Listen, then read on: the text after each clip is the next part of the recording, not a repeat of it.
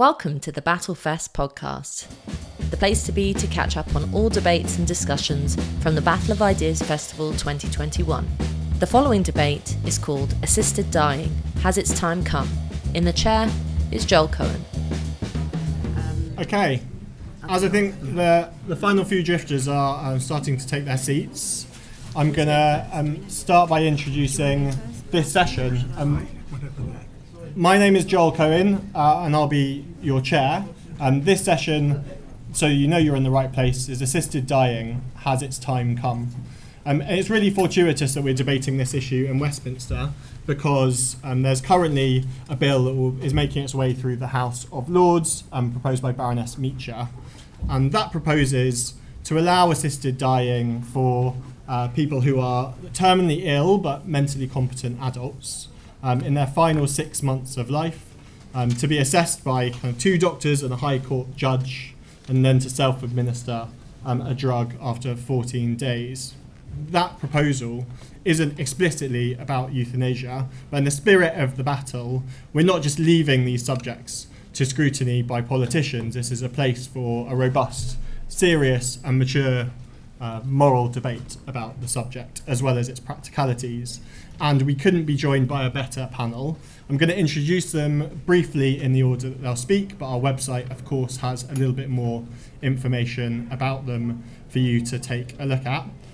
First, we'll hear from David Pearce, who's sitting to your right. He's Director of Fundraising and Marketing at Dignity in Dying and has been campaigning on this issue since 2012. Okay, thank you. We'll then hear from Professor Catherine Sleeman, who's the Langer Lasca Chair in Palliative Care at King's College London and is a consultant and researcher. We'll then hear from Dr. Richard Schaefer, who's a palliative medicine consultant and since retired, having worked in South Africa and Devon. He's also a former board member of Dignity in Dying and Compassion in Dying. And then finally, we'll hear from Dr. Kevin Yule, who's a professor of history at the University of Sunderland and the author of Assisted Dying, the Liberal Humanist Case Against Legalisation. And each of our speakers are going to have 5 minutes or so to give their opening introductions, and I've got some little cards here. When I think you're very near the end of your final few sentences, I'm going to stick these in your face so that we can keep things to time and bring in the audience as quickly as possible. I believe we're very grateful to have volunteers here filming this discussion so it can continue beyond just this room, but your contributions are incredibly important. So, without further ado, be delighted to ask David to kick us off. Great, thank you, Joel. Very pleased to be here in real life instead of on a screen. And I'm just going to crack on because I'm a bit scared of the old yellow cards in there. Okay, so is this an issue that's time has come? Well, the truth is, it depends who you ask. If you ask the general public, the average punter in the street, the answer is yes. And it was yes 10 years ago. And it was yes 20 years ago. And in polls going back as far as 1937, all the way up to the most recent poll conducted by Dignity in Dying, which showed an overwhelming majority, 84% of the public, support assisted dying for terminally ill, mentally competent adults in the last months of life. So for the public, it's an issue that's time came many years ago. The problem is, if you ask Parliament, you've got a different answer, historically at least. And you could just say that's because Parliament is out of touch with the public. And you know, with MPs, I think perhaps that has been true in the past. But if you look a bit deeper at what's gone on in Westminster and in other places like Australia and New Zealand, I think some interesting facts start to emerge.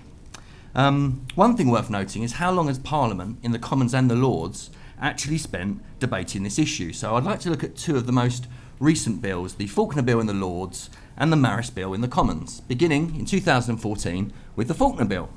We saw the House of Lords debate assisted dying at its second reading, where it progressed without a division, and then 2 further days of debate in committee, where we saw at that stage votes in favour of progressing the bill.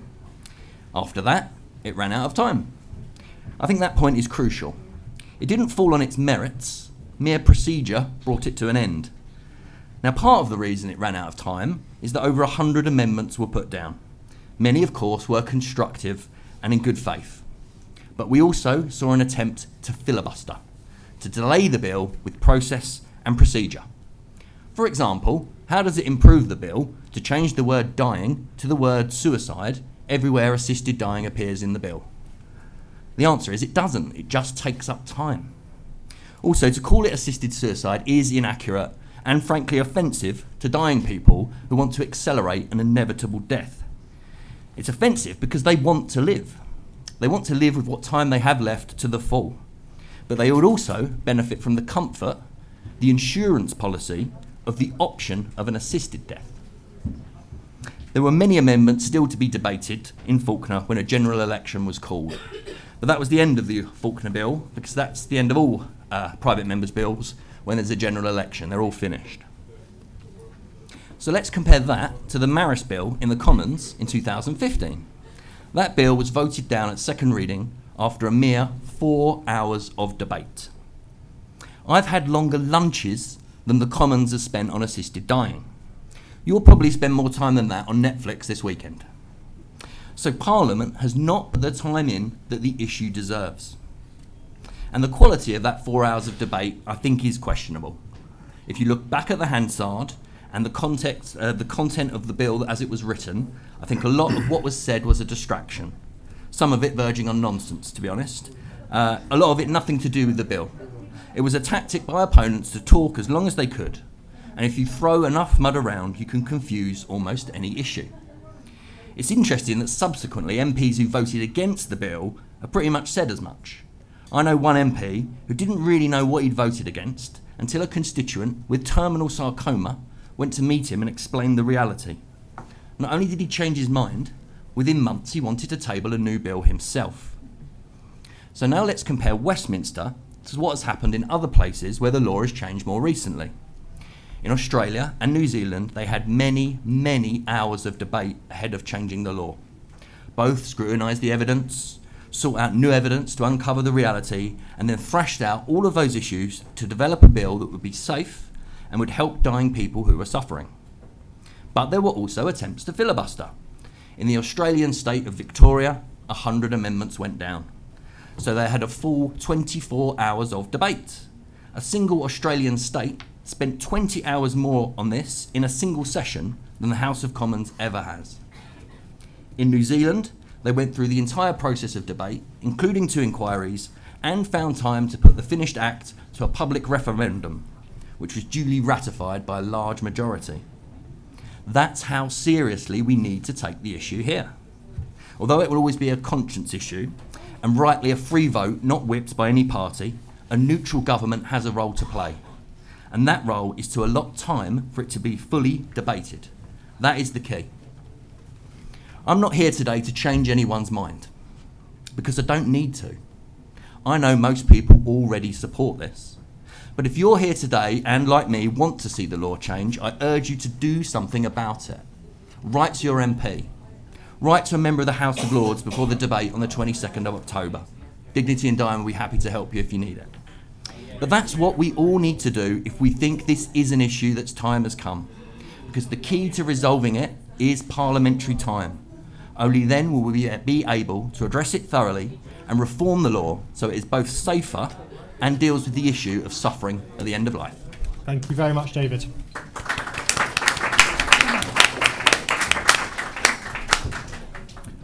Catherine. Thank you. So I'm a practicing clinician and academic, and over about the next 5 minutes, I'm going to tell you 4 things I know about assisted dying. First thing, this is a highly polarised debate. We know this. It's portrayed as black and white, yes versus no. What I want to do today is highlight some of the complexity in the middle. Now, I'm not morally opposed to assisted dying, but I am very concerned about legalising assisted dying before we really understand what it means for society and the practical implications for doctors like me. So I'm not here to tell you that assisted dying is morally wrong, but I am here to persuade you that the Meacher Bill would be a mistake. The second thing I know about assisted dying is that arguments for assisted dying focus almost exclusively on autonomy, free will, self-determination, it's my right. These arguments, especially when we hear them from people who are themselves living with terminal illness, they are highly compelling. I mean, who are we? to deny a dying person their choice. But the hard reality is we just don't have the autonomous right for many things. I don't even have the autonomous right to demand antibiotics when I have a sore throat. Now, that's not because of the potential for harm to me. Actually, they might help me. It's because of the potential for harm to society. So here's the third thing I know. There are many people in our society potentially at risk of being harmed by a change in the law, and I know this because I look after them in my clinical work. And here's the thing. The people I'm worried about, they are by definition lacking in autonomy. They cannot tell us that they're vulnerable. They cannot tell us that they're being coerced. If they could tell us these things, they would by definition not be at risk. Put yourself in the shoes of someone like my patients. They're old, frail, deprived. They may have fluctuating mental capacity. They certainly have good days and bad days. And they probably already feel that they're being a burden. It's hard to think of a more vulnerable population. Because whatever anyone tells you, this law will not just affect a small number of individuals. It will affect everyone living with a terminal illness who will suddenly be faced with a new question to consider. What additional pressures, external pressures, internal pressures, would a change in the law put on these people? The Meacher Bill is being spun as a modest change. It is not. It is a massive shift that will affect all of society. Now, it may be a massive shift that we, society, decide that we want. But to determine that, we have to grapple with the complexities, air them, not airbrush them. So a good example of this complexity is safeguards, and this brings me on to the fourth thing I know. No safeguards will be 100% safe. It's not possible. So the question we should be grappling with in this room is, how safe is safe enough for us? If we really want this, what margin of error would we find acceptable? So, for example, would we accept the death of one person who doesn't want to die in order to allow the death of one person who does? Or maybe that ratio is 1 to 10, or maybe it's 10 to 1. You tell me. Consent is an important safeguard, but clinical reality does not always align with neat boundaries. And it's in the grey areas that potential harms are going to exist. The 6-month rule, yes, it makes legislation more palatable for us, but it is completely flawed as a safeguard. First of all, it's arbitrary. I mean, why 6 months? There is nothing special about 6 months when it comes to terminal illness. Second, it's impossible, and I know that from more than a decade of being asked the "how long have I got?" question. Third, most importantly, it's discriminatory. Why would we accept a law that discriminates against people with the most slowly progressive conditions? So I will sum up. The question here is not about belief in right or wrong. It's not about autonomy. It's not about what we would want. We shouldn't even be here, I think, to be discussing whether assisted dying is morally okay or not. What we need to discuss is the complex balance of safety and the practical implications. I'm not saying the current situation is perfect, but we have to be sure that the risk of harm of changing the law does not outweigh the risk of harm of leaving the law as it currently is. And right now, what I know is that that condition hasn't been met. Thank you. Thank you.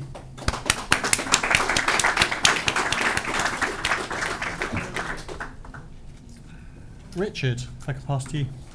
Thank you very much, Mr. Chairman. I'm delighted and honoured to be part of this event today. The most compelling reason to change the law to allow assisted dying is that for a small percentage of dying people, facing dying is a nightmare of the most awful suffering. I worked for 20 odd years in a palliative care team as a consultant and hospice medical director, and during that time I met over 20,000 dying individuals and their loved ones, who taught many lessons to me, but 3 stand out.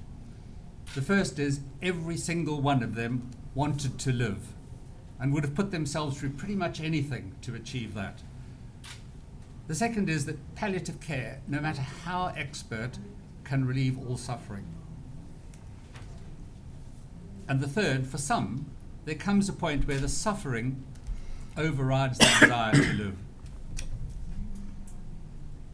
John was in his 40s and dying from a cancer of his rectum. He had a large tumour in his pelvis that was causing pressure that made him feel as though he wanted to defecate all the time. He also had a persistent foul-smelling discharge from his anus, and the tumour that was growing in his abdomen had actually begun to grow through his abdominal wall around his ileostomy, which made it hard to keep an ileostomy bag on and meant that he frequently leaked feces into his clothing and bed. He was in considerable pain and hated the side effects of painkillers.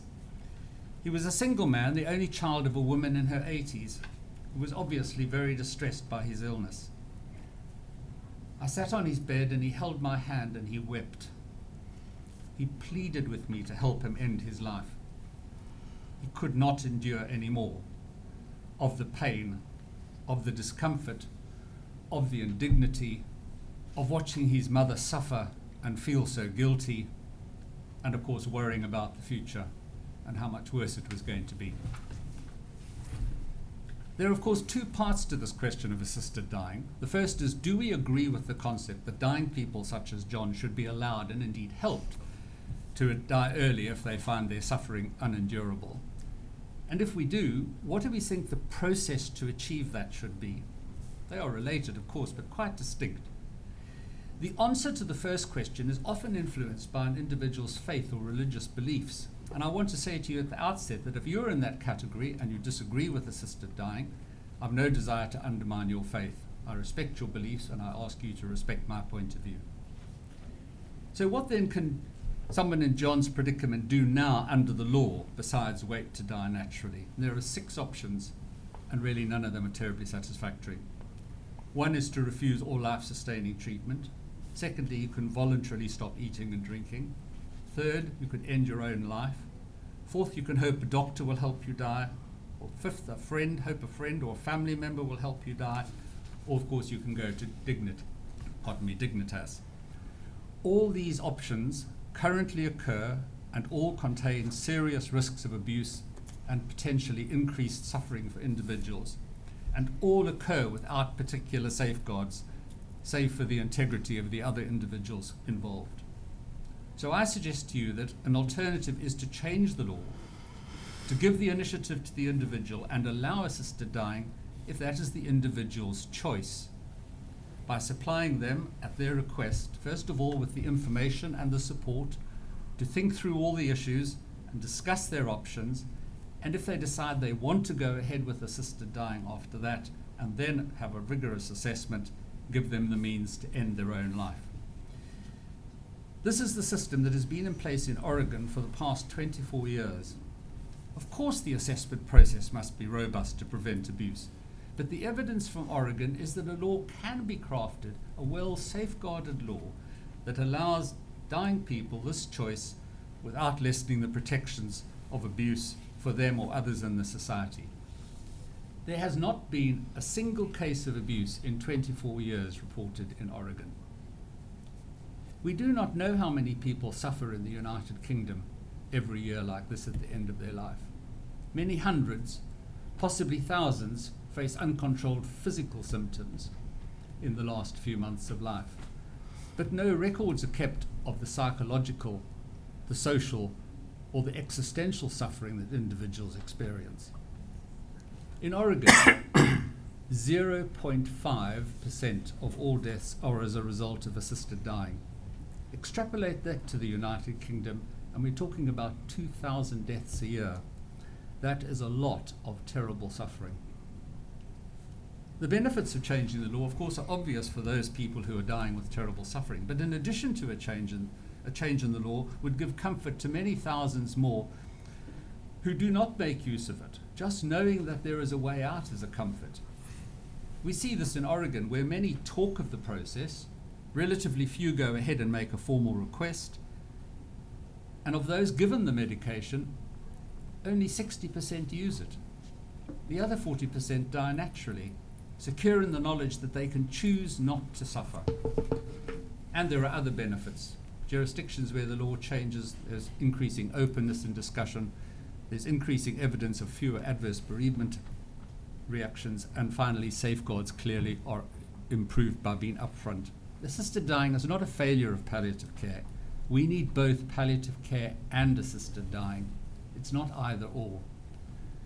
Everyone needs good palliative care to ensure that they have a good, peaceful, dignified death that we all desire. Thank you. Thank you, Richard.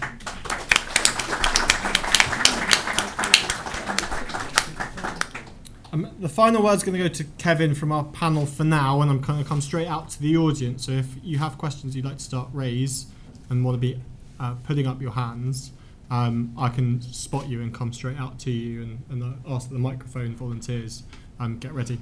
Kevin.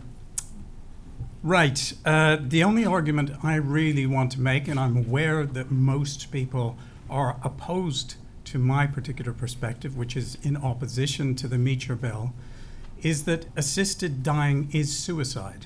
And I think it's wrong to allow suicide for one group of people and not for everybody. And I think in general, we're trying to prevent suicide, and I think that's the right way to go about it.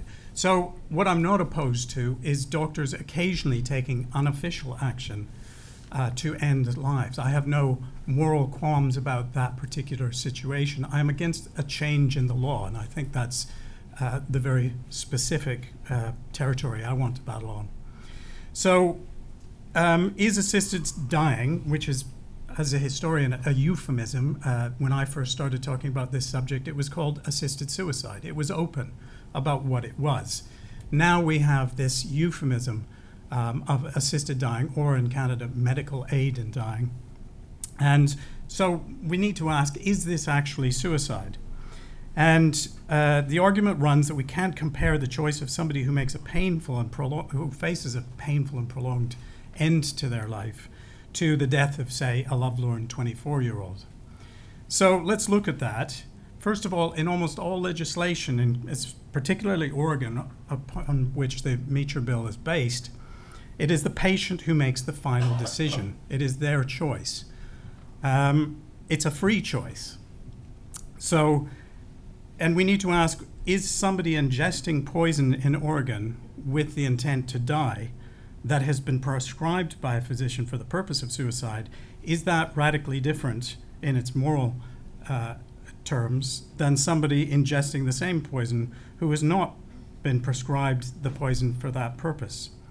If a doctor hands a patient a gun and the patient takes the gun and shoots himself, that is definitely suicide. The patient is still the killer, but the doctor is just complicit in the killing, and I think that's one way to look at it. One of the examples that's brought up by people who are in favor of changing the law on assisted suicide is the example of the people jumping out of the Twin Towers in Manhattan when in 2001. So this is an example used to say that assisted dying is not suicide, just as those jumping from the tower to avoid burning were not suicides. Neither are those who face dying of a painful disease suicidal. They're both facing grim prospects. But I think this doesn't work, this example, on several levels. First of all, I think, who do we attribute that killing to? I would attribute the killing in the Twin Towers to terrorists. And I think it would be obscene to say that the death was their choice. But with assisted dying, responsibility for the decision rests solely with the patient. I say solely. Actually, a lot of the decision rests with the doctor as well. Doctors are gatekeepers in this kind of instance, so it's not entirely down to the patient, but it's certainly their choice, and so long as it is voluntary. So I don't think that particular thing stands, that example that I've just given you stands, because I think responsibility for somebody's death has to be assigned, and I don't think you can assign it in the same way when the terrorists were doing the killing at that stage. Okay, fourth point if we look at the characteristics of and reasons why assisted dying occurs, it's not that different from suicide. So, for instance, in 93 to 95% of suicides, suicide attempts, according to different study, it varies, but it's around that kind of number. 93 to 95% of suicide attempts do not complete within 5 years. Of the 8 patients in Oregon who survived an attempted assisted death, none reattempted it. And that shows you that there's some sort of similarity there. Also, reasons for assisted dying are existential rather than strictly to do with pain. Just as with other suicides, hopelessness is the key factor. None of these are substantially different than suicide. Pain, or even concern with it, is not even in the top 5 reasons why people opt for assisted suicides in Oregon. Why do they do it? First, loss of ability to participate in enjoyable activities. Second, loss of autonomy. Third, loss of dignity. Fourth, being a burden on others. And fifth, loss of control of bodily functions. And in fact, what you tend to find in places where it's been legalized, there is other existential reasons creeping in. Canada is legalized euthanasia and assisted dying in 2016. And in 2019, 771 Canadians asked to be lethally injected because they were lonely. That was the number one thing put up there. So if we look at all of the countries where assisted suicide is legal throughout, the suicidal have become part of the entire story, and they are in there. So with for instance, the Netherlands or Belgium, it is increasingly people with mental health difficulties who are coming up, and they're making a larger and larger percentage of those who are requesting euthanasia. So, I mean, just to finish, I know David will find this a very offensive, but I do think that you can't say that this isn't suicide. You have to admit that this is suicide. And then what we're doing is we're drawing a line, arbitrarily, as Catherine said, between those who should be allowed, who we can not only just approve of their suicides, but offer to give them a push off the ledge, and those whose suicides we strenuously prevent. And I think that is the important part of this matter. Thank you very much, Kevin.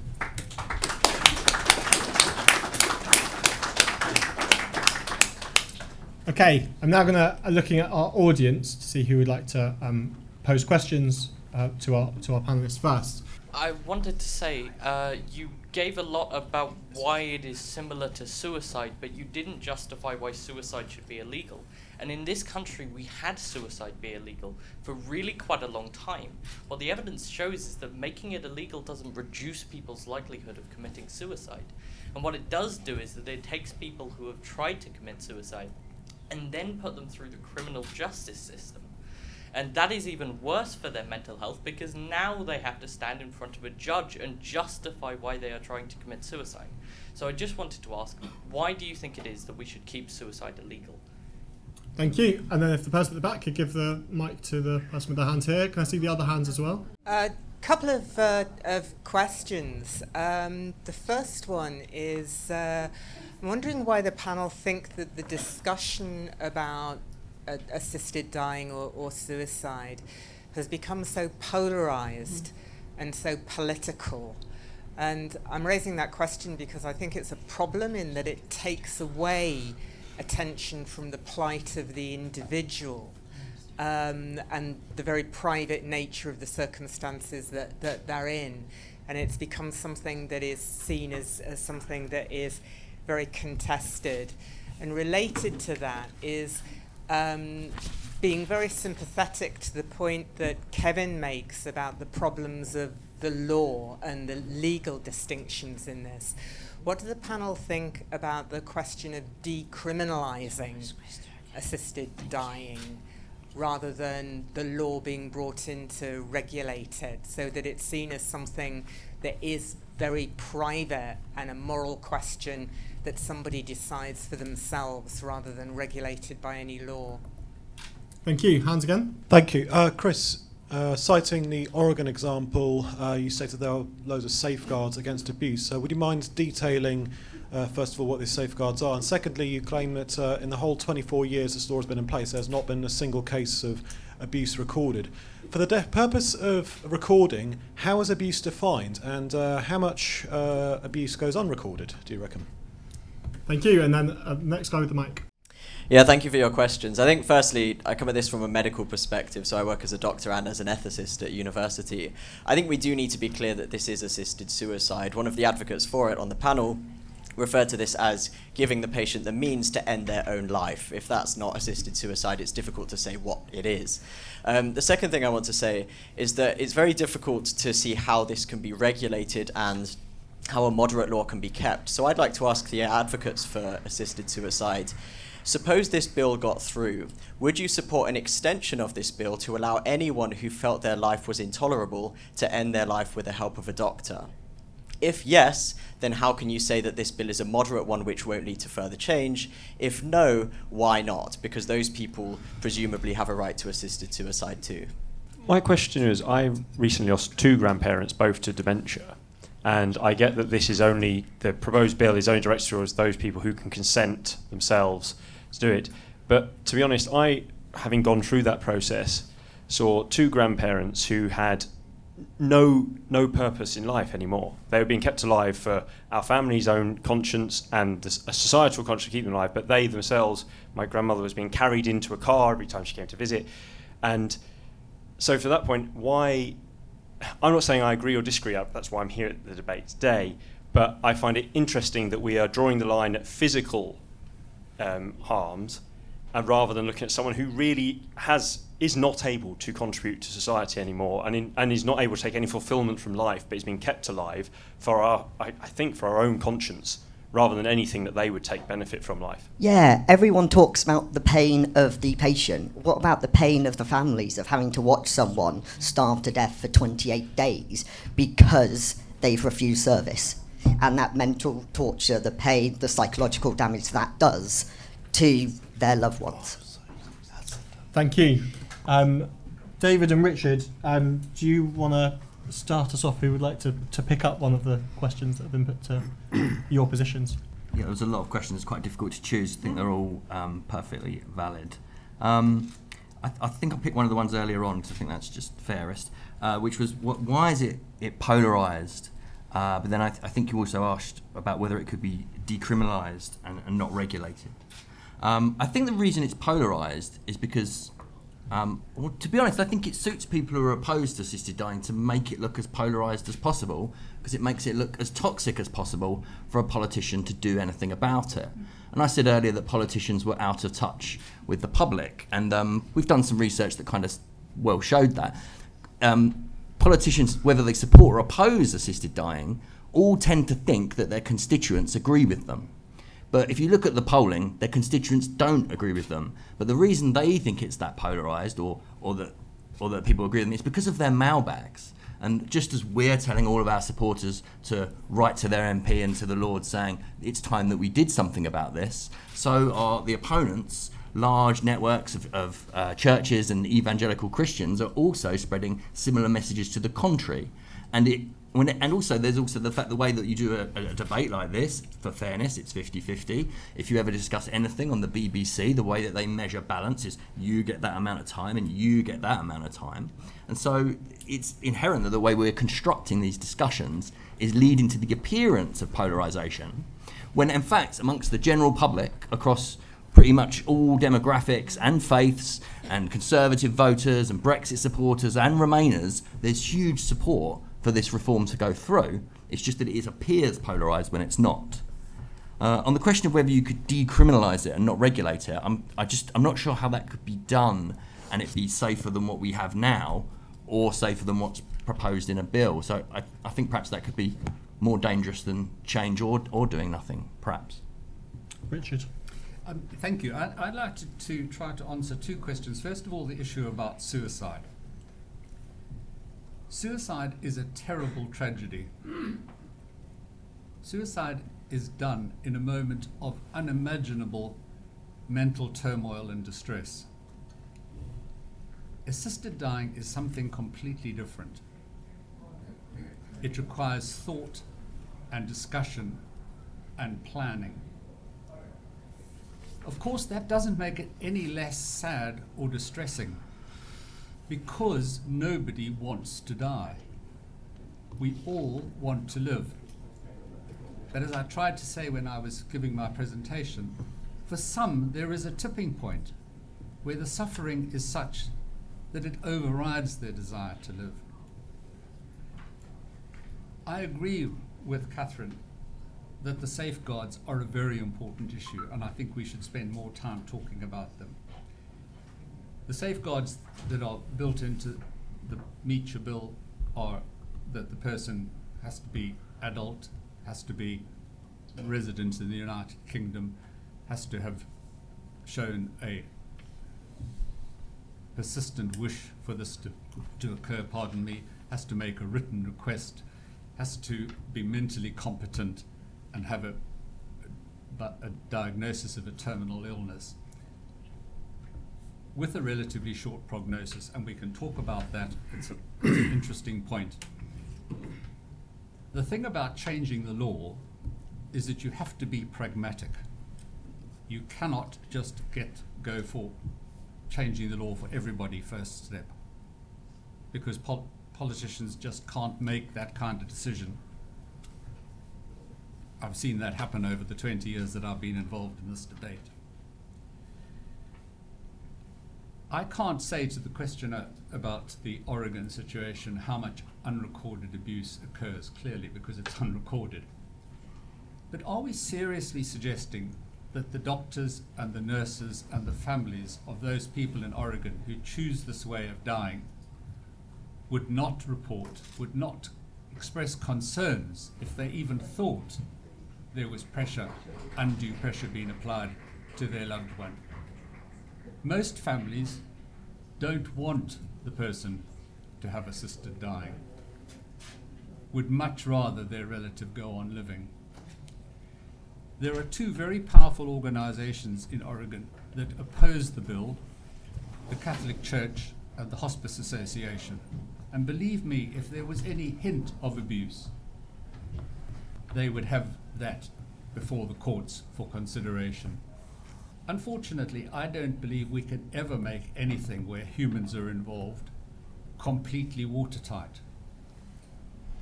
But it isn't watertight now. We don't know how many people are dying with those 6 options that I gave you, and under what circumstances. And if we have this kind of legislation, and I can hear the argument that the lady made for wanting it to be a private issue, but the fact of the matter is that people are vulnerable and can be abused, and we need some sort of system, some sort of process. And that's why I tried to divide the two questions at the beginning. Are we agreed with the concept? And if we are, what's the process? Thank you. Kevin, Catherine? Interesting questions. Thank you for those. First of all, suicide, should it be illegal?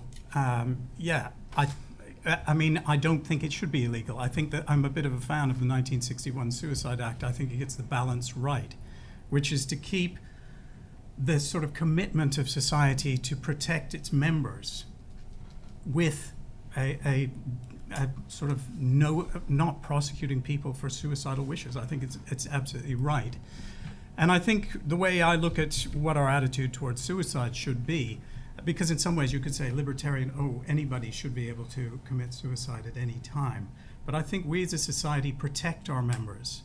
And I think it's important that we, when we're walking past, for instance, a lake and you see somebody drowning, you don't assess what that person's value in their life is. You simply go and you save that person and assume that they wish to live. If I see somebody who's standing on a ledge, I will assume that if I bring them down, the chances are that they will be alive in 5 years, and that additional time is valuable, and not just to them, but to me.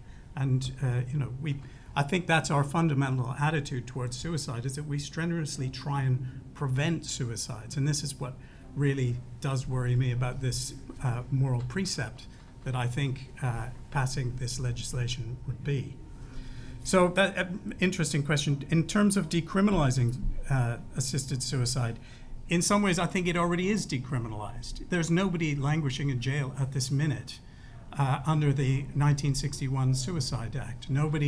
There have been successful prosecutions, but basically there is nobody really suffering from taking the action which is merciful. And in those particular circumstances, nobody's in jail at the minute. So we already, and in fact, in what Keir Starmer set out, it's even more clear that there shouldn't be prosecutions in those particular circumstances. I do think it has to be tested in law, because I think there are situations where people will kill, and there is one situation where a woman pleaded that she was doing a mercy killing, and she is now in jail for killing her son, whom she smothered with a pillow. So I think the law has to remain as it does today, otherwise we will get these kind of abuses. I'll come back to the other questions later. Thank you. Catherine, are you as comfortable with that grey area as Kevin seems to be? I would like to pick up on three Please. very excellent questions asked. One, very briefly, one around Oregon, one around extension, and one around pain of family. They were all very good questions. So in terms of Oregon, we're often told to look to Oregon where there is no evidence of abuse or harm. But in my view, Oregon simply doesn't collect the sort of information we would require in order to determine that. So do you know that all information on assisted deaths in Oregon comes from a form filled out by the doctor who wrote the lethal prescription after the patient's death? There is no independent verification. There is no information on people who requested an assisted death but had that request turned down. These facts seriously limit any conclusions we can draw about the safety of the Oregon law. Last year, one physician wrote 31 lethal prescriptions and therefore contributed 31 sets of safety monitoring information. Richard said most families don't want their relative to have assisted dying. I completely agree, but the word that's doing a lot of heavy lifting in that sentence is most. We're not talking about most, we're talking about the small number where there might have been problems that we should be aware of, and I just think we don't have the information or the systems currently to know. Very briefly around extension, would we support extension to people with dementia, and if not, why not? I mean, in a funny way, and you might be surprised to hear me say this, I think I would be more supportive of a proposed law that said, do you know what, this is for everyone. We're not going to define suffering in some arbitrary way. It's whatever the patient thinks it is. Because I do not see how a law that rests on an arbitrary foundation can be a safe one. I think that is an intrinsically unsafe law. For everyone or for no one, I think is probably a better position. And last, to the question around the pain of a family, I mean, you know, I'm a palliative care doctor. I have sat with many, many families in anguish and pain because their loved one is dying, and they have physical symptoms, or they don't have physical symptoms. They're refusing food, or they're not refusing food. Death and dying is intrinsically a situation associated with pain, and I know we all know that. But I don't think we should underestimate the pain associated with facilitating a family member to have an assisted death. And I think we often forget about that, but I think that there is a real burden there for those left behind too that we probably need to add into the mix. Thank you. So I'm coming back out. Thank you. My name is Dr. Shibli Rahman, and I'm more confused than ever about this subject. So thank you very much to the panel. You totally confused me. I'd like to invite the panel members, if they want to consider two medical legal rabbit holes of mine. As a clinician, and you don't have to answer this, who is the duty of care with? I'll assume the law is approved, who is the duty of care with to the person deciding to do the dying? I ask this because the breach of the duty of care will be negligence. So can the panel think it's intuitively right to breach a duty of care where you felt he killed somebody? And my second question is, if you want to, is there any duty of confidentiality if a patient suddenly dies out of the blue is a regulator allowed to sanction a doctor for breaching confidentiality? Thank you. And then the gentleman who has the microphone here, while we move that mic to the person on your right, volunteer. Yep. Yeah, and does this work? Yes, it does. Firstly, I would say that the issue needs to shift from a focus on assisted dying to enhancing quality of choices at the end of life. In that context, I would say that currently I'm from Scotland. Assisted dying is not illegal. We brought a court case to test this. The judge said it is perfectly legal to drive somebody to the Forth Road Bridge so long as he doesn't actually push him over the edge. So you've got this case where actually suicide is not illegal. What is illegal is actually performing the final act. However, if you drive your friend to the Forth Road Bridge and he jumps over, then you are immediately sat upon by a plethora of police who come round demanding to know, have you got any hidden interest in helping him to jump over the Forth Road Bridge? So there's a whole, if you go towards the end of life choices, where I would advocate what I really want is a pill in my wardrobe that I can take when I want. But even if you go that route, you have not protected all sorts of other people from inquisitions into reasons why I might have decided to take a pill that I happened to have had in my wardrobe. And at the moment, it's just made the legal situation makes it extremely difficult to get a collection of drugs in your wardrobe. And actually, assisted dying, dignity in dying was previously called Exit, was previously called Voluntary Euthanasia Society, and I've been a member of it since then.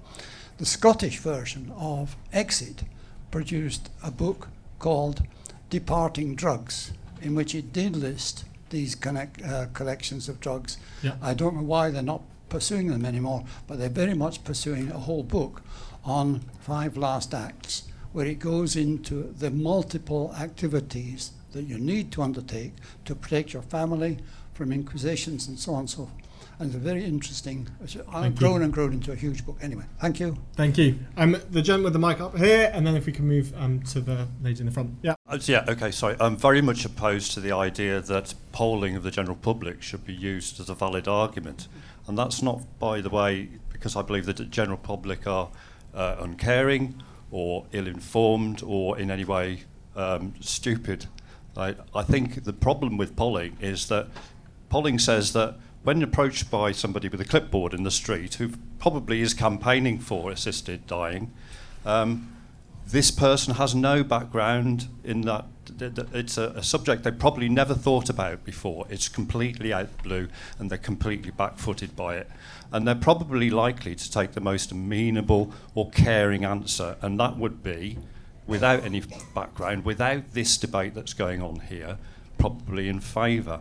Whereas voting it takes part in a debate in society. The referendum, there was a full year of debate, right? And that's so why. And so I think if you had a poll of people in here, you would find that it was polarised.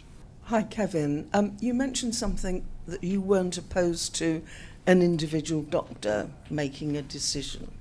Yeah, at the start of your talk, to help someone on their way.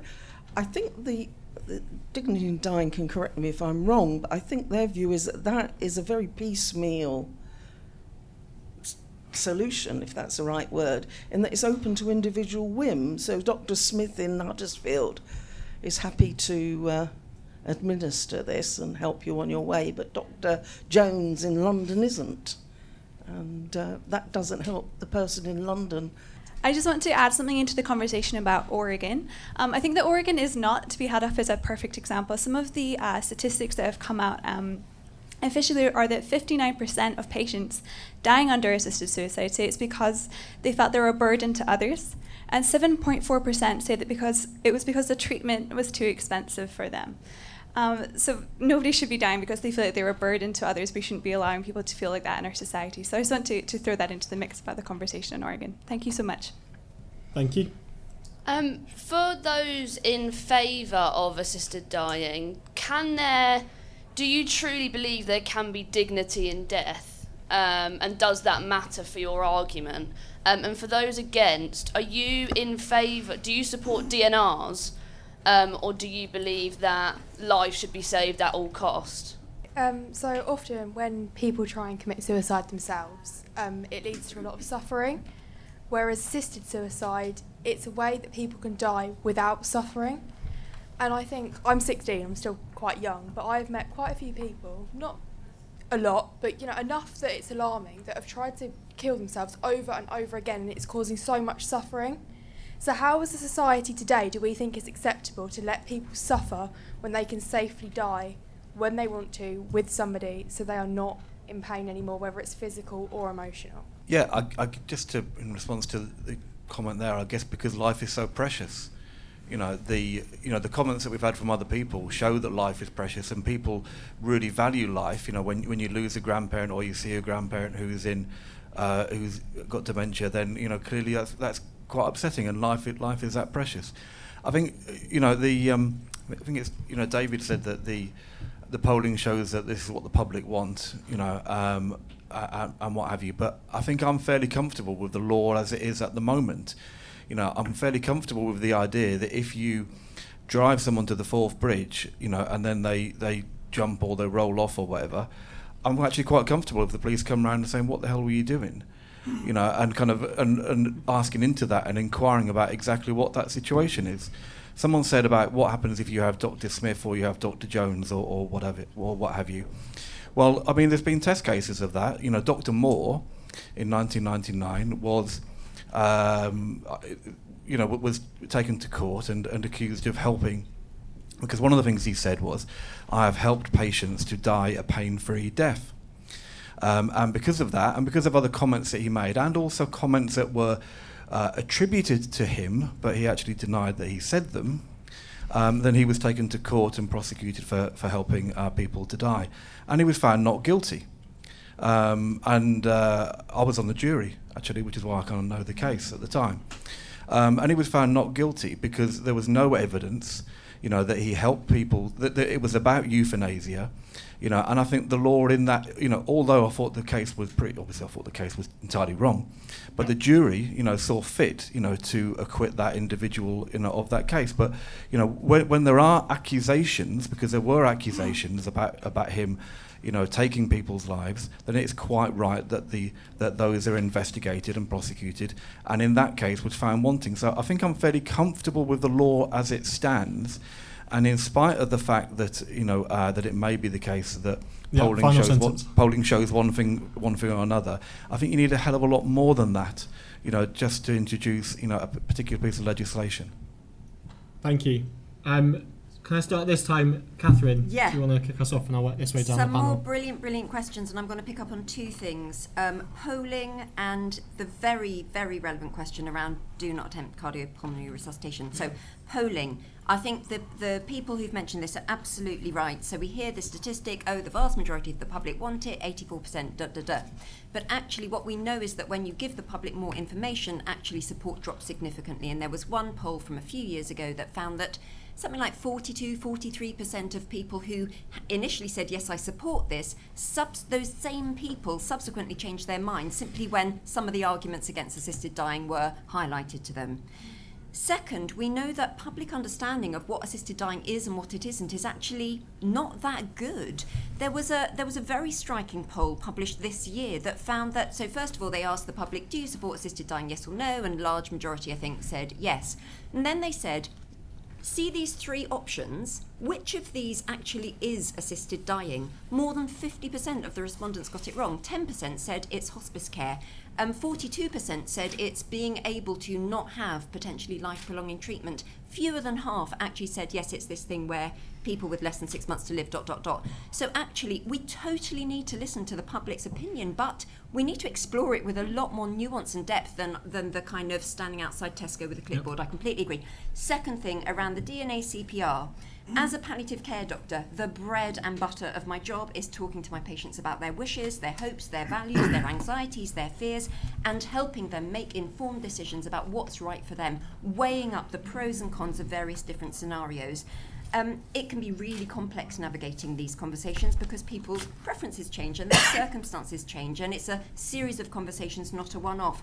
But in my job, many, in fact, most of these conversations actually lead to a decision where we decide together that they don't want to go to ICU and they don't want cardiopulmonary resuscitation and they don't even want antibiotics. And sometimes they don't even want to be in hospital, they want to go home. And I absolutely support that. That's choice and control. That's part of good care and that's already legal.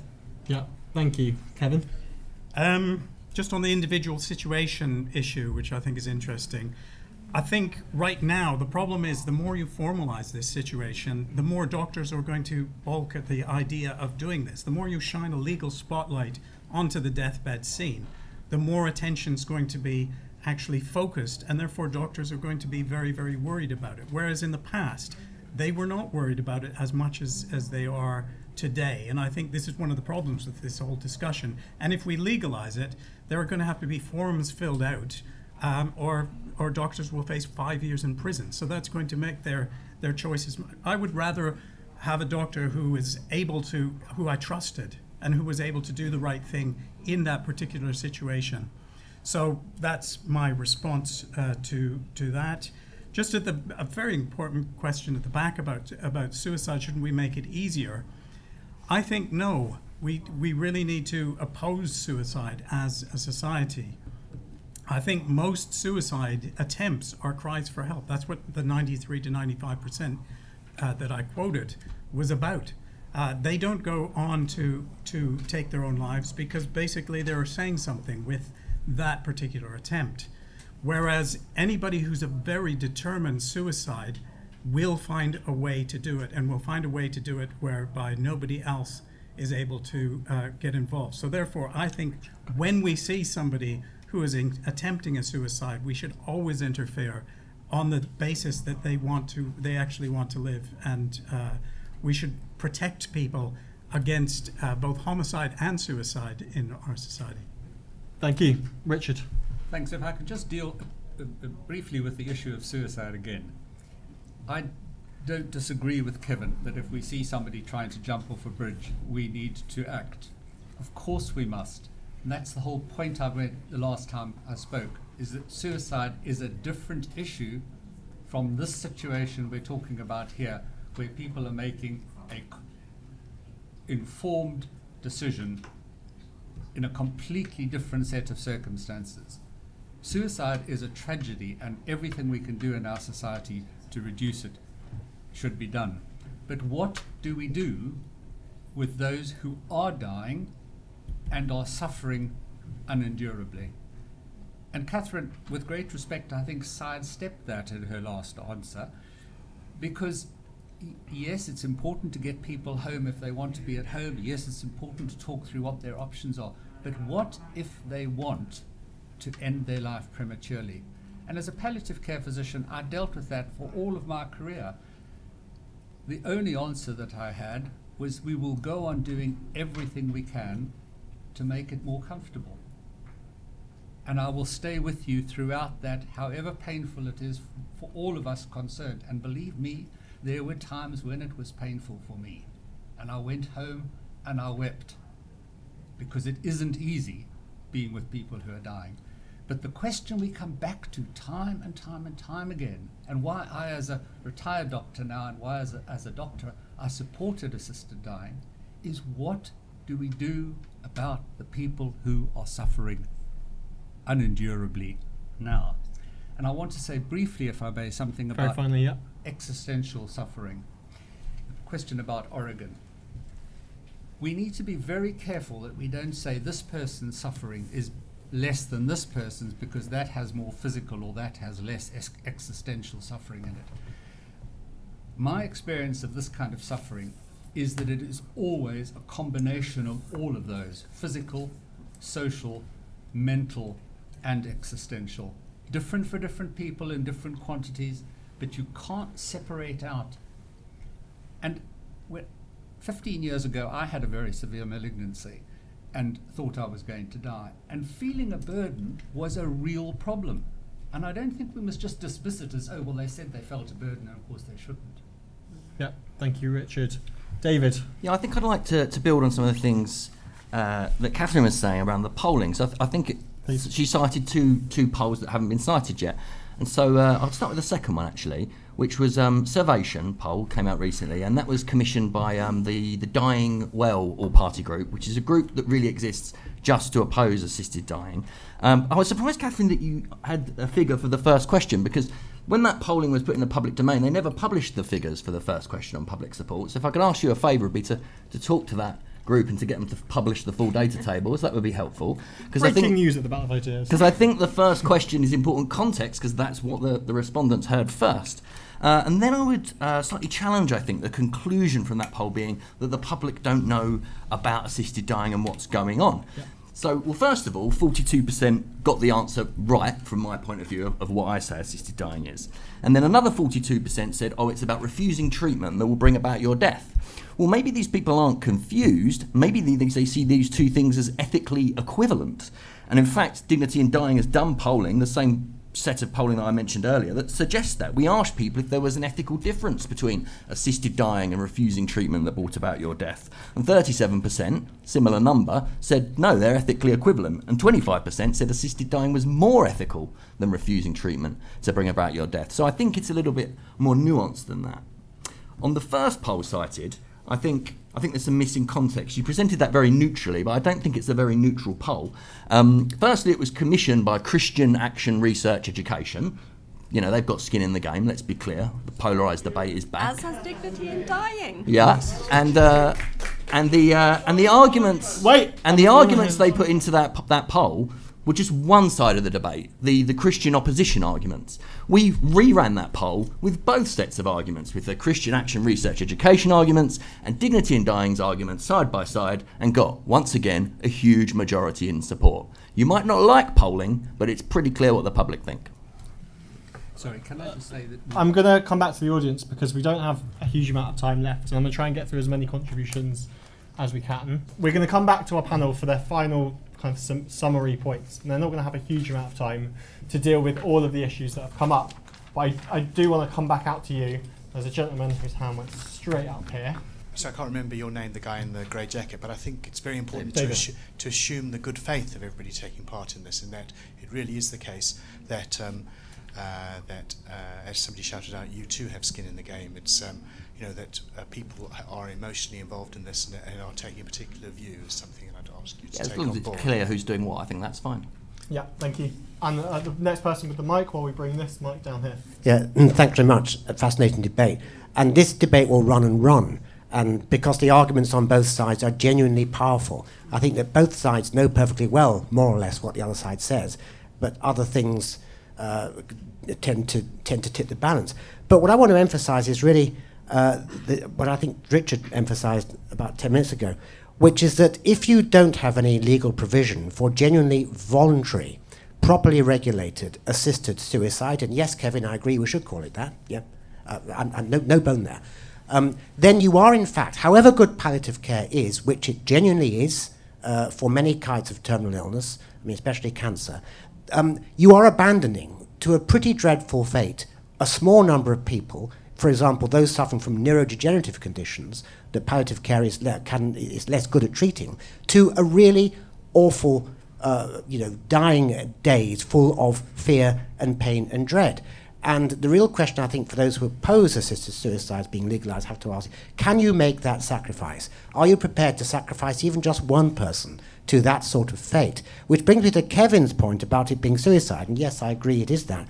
I mean, what I think is being mounted here is a slippery slope argument of either a logical kind or maybe a sort of empirical kind, I'm not sure which, that says, okay, if you believe in relaxing the law on assisted suicide in these extreme cases, then you are logically committed to relaxing it in the case of the lovelorn 24-year-old who wants to end their life, or you're going to end up doing that. Well, I can't quite believe that. These are two actually very different sorts of case. I don't see why the law is logically required to legislate in the case of the lovelorn lover, just because the law, for particular reasons to do with end-of-life torment, relaxes itself on the question of it. So that's really the point here. Thank you. Thank you. So I think we've all become more increasingly aware of the institutionalised racism and inequality that's been running through the NHS and the other systems that govern our society. And so as someone who's not like an expert on this topic, I'm curious to know, does the issues with safeguarding and abuse within assisted dying and other issues, do they disproportionately affect marginalised groups? And I think this should be an important point to bring up in this debate, because the reality is we are not all equal in this society currently.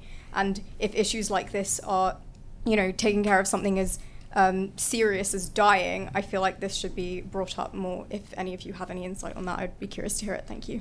Thank you. Do you have the mic? Yeah. Yes. Hello. So I'm a GP and I've been a GP for 18 years and I specialise in palliative care within my practice. And I suppose I would just like to pick up on one point, that I think there is a variation in the access to palliative care for patients. So certain patients do get very good palliative care and other patients don't, and I would say that that's typically elderly care with no overriding diagnosis. So I think we need to look at that in the whole. And the second thing is this sort of insinuation that doctors make their own decisions on assisting patients to die and make that decision individually. That doesn't happen in the UK. That's illegal. So no doctor will ever administer a drug to kill somebody. That's just not true. I agree. Well, I just wanted to... We haven't really talked about the involvement of family, because sometimes people talk about a safeguard of having a family do it, be a signatory, as saying this person is of sound mind, this person, is doesn't have a good quality of life, and I mean in the past few years, there's actually been people convicted and going to prison. There was that girl who was sending texts to her boyfriend, and the boyfriend committed suicide. And so I feel like it's naive to assume that there won't be certain people who will, who will kind of continue talking to their elderly relative about what a burden they are, or or what have you, even though they might have a good quality of life with their nurses. I mean, I know that. When I was in hospital, I was friends with nurses, and so saying, oh, she's really isolated from friends, family, or whatever. I just wanted to kind of bring up the topic of whether having family be a safeguard, and safeguarding from families and involving families in the decision could ever be wise. Thank you. So I'm a bit nervous and I'm not sure how to correctly word my question. But I was just thinking if assisted dying or suicide, whichever, term will come into action, if it becomes legalized, then won't the general population have sort of a view suicide not that big of an issue or something, and then if they see doctors doing it and on a daily basis, wouldn't that increase general suicide rates because they would think that it's legal, it's normal, it's the right thing to do? Yeah. Thank you very much. Okay, the final contribution from here, and I've been very unfair to our panel. I'm going to give them a very brief amount of time to sum up. Thank you, Catherine, for answering our question. So it seems like in terms of recording abuse, not only is it not really properly recorded, the way it's done, well, if you look in the dictionary for conflict of interest and look at examples, you'll probably find it there. And I just want to, Richard, earlier you asked me if I'm making the assertion that a relative or a doctor who sees abuse wouldn't raise it and complain about it. Yes, I am making that assertion because, unfortunately, a lot of the time they are the source of these sorts of abuses. Thank you. Thank you. I really mean it. I should apologise to our panel because I haven't given you very long to sum up at all. Probably just over a minute each. Richard, I know you were pretty keen to add something. Would you like to kick off our summations first? I've got too many things to say in a minute. Pick so one. I'm going to pick one, and that is about this whole question of pressurisation of people, and are we naive to think that it isn't happening? Thank you for those points. They're very important. But I think the answer that we have to come back to is, I tried to make the point that I accept that nothing is watertight. We can't make the system completely watertight. We have to make it as safeguarded as we can. And I fully take Catherine's point which she made earlier, that we have to be sure that we are not allowing anybody to slip through the net. But I don't think we will ever have a net that is that tight. However, my argument would be, how many potential people will slip through the net are we going to worry about, compared to how many actual people dying today are suffering unbearably while they die? Thank you. If you talk about 2,000 a year, that's 6 a day. 3 have died this morning and 3 this afternoon in unbearable suffering. Thank you very much, Richard. David, if I could ask you to go next. Yeah, I'll try to sum up. I also tried to cover off some of those questions. So someone talked about marginalised groups, so thank you very much for raising that. I actually think that the current law on assisted dying and assisted suicide is creating a situation where we are discriminating against marginalised groups, because if you look at the people who are able to get assisted dying now outside the law, the main way that they're doing that successfully is travelling to Switzerland for assistance to die. And the people that do that almost uniformly are well-off, white, middle-class people who have got the ability to organise, to plan and to navigate that difficult and painful journey. So I would argue it would be a more equal system post-law change. Someone talked about suicide and the effects of changing the law. So I'm going to actually quote from a doctor called James Downer, who works in Canada as a palliative care specialist, and he was asked about that issue of assisted dying versus assisted suicide. And he said, suicide versus terminally ill patients accessing assisted dying, that you need to spend time with these patients. The two groups bear little resemblance to one another in terms of demographics, clinical circumstances, or circumstances of the event. This doesn't answer moral questions about rightness or wrongness, but they are definitely not the same thing. Thank you very much. Kevin? They are the same thing, is what I'm arguing. And I think in terms of Pierre's question about the very different 24-year-old versus the 86-year-old who doesn't value their life and is dying of a disease, in some ways, yes, you can say that those are very different situations, but in terms of judging, how can you say that unbearable suffering, which is the justification for this, is something different in one than the other? How can you go to the 24-year-old and say, you are not suffering unbearably? And this is the situation that they've faced in Belgium, where euthanasia has been legal now for nearly 20 years. And so therefore, they are giving more and more euthanasia and assisted suicides to those who are actually, euthanasia is only in Belgium, but in the Netherlands, where it's also been legal for about that period of time, they're giving euthanasia and assisted suicide to people who are mentally ill but suffer from no disease, because basically they have no comeback to the argument of I am suffering unbearably. And I think it's wrong to say that suicides are all impetuous acts. Sometimes they are planned in advance, and we would still try and prevent those things. And I think it's wrong to assume that there's a really different basis to both of these things. One other thing, family. It's an interesting case from Belgium, a guy called Tom Mortier, who came home one day and received a text from a doctor saying that his mother had had a euthanasia and she was in her 50s. One of the problems is that, of course, you cannot, because it's medicalized, you can't give all of the records to all of the families. And this is never going to involve the families fully because you have privacy. And this is the case of Tom Mortier. It's still going through the courts. Read about it in the New Yorker Review of Books if you can. Catherine, you have the final word for today. Okay, thank you. So to pick off a couple of things to the lady in red, I agree with you. I think this represents a massive shift for all of society that we must not underestimate.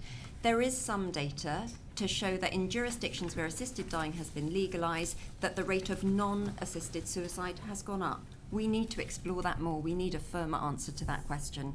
In terms of institutional racism, I don't think we have enough data on the impact of assisted dying on that. But what I can tell you is that people from ethnic minority groups are already disadvantaged when it comes to hospice and palliative care. If we legalise assisted dying for everyone without ensuring that everyone has access to good palliative care, does that not send a very, very dangerous message to people living with terminal illness? And my sum up point, which I think picks off a load of questions and is really the kind of theme for me of the session, is that we have to acknowledge that if we make assisted dying legal, there will be risks and unintended and maybe unforeseen harms. The law may simply trade off one set of vulnerable people for another set. And at its most extreme, this means that someone who doesn't want to die ends up being dead.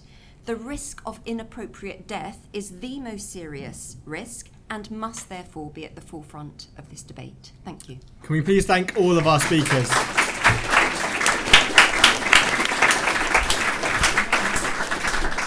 Well, I said at the start that it's very important that the public take ownership of these issues, and I think we've thoroughly proved that here today. The debate, of course, continues as it's lunchtime.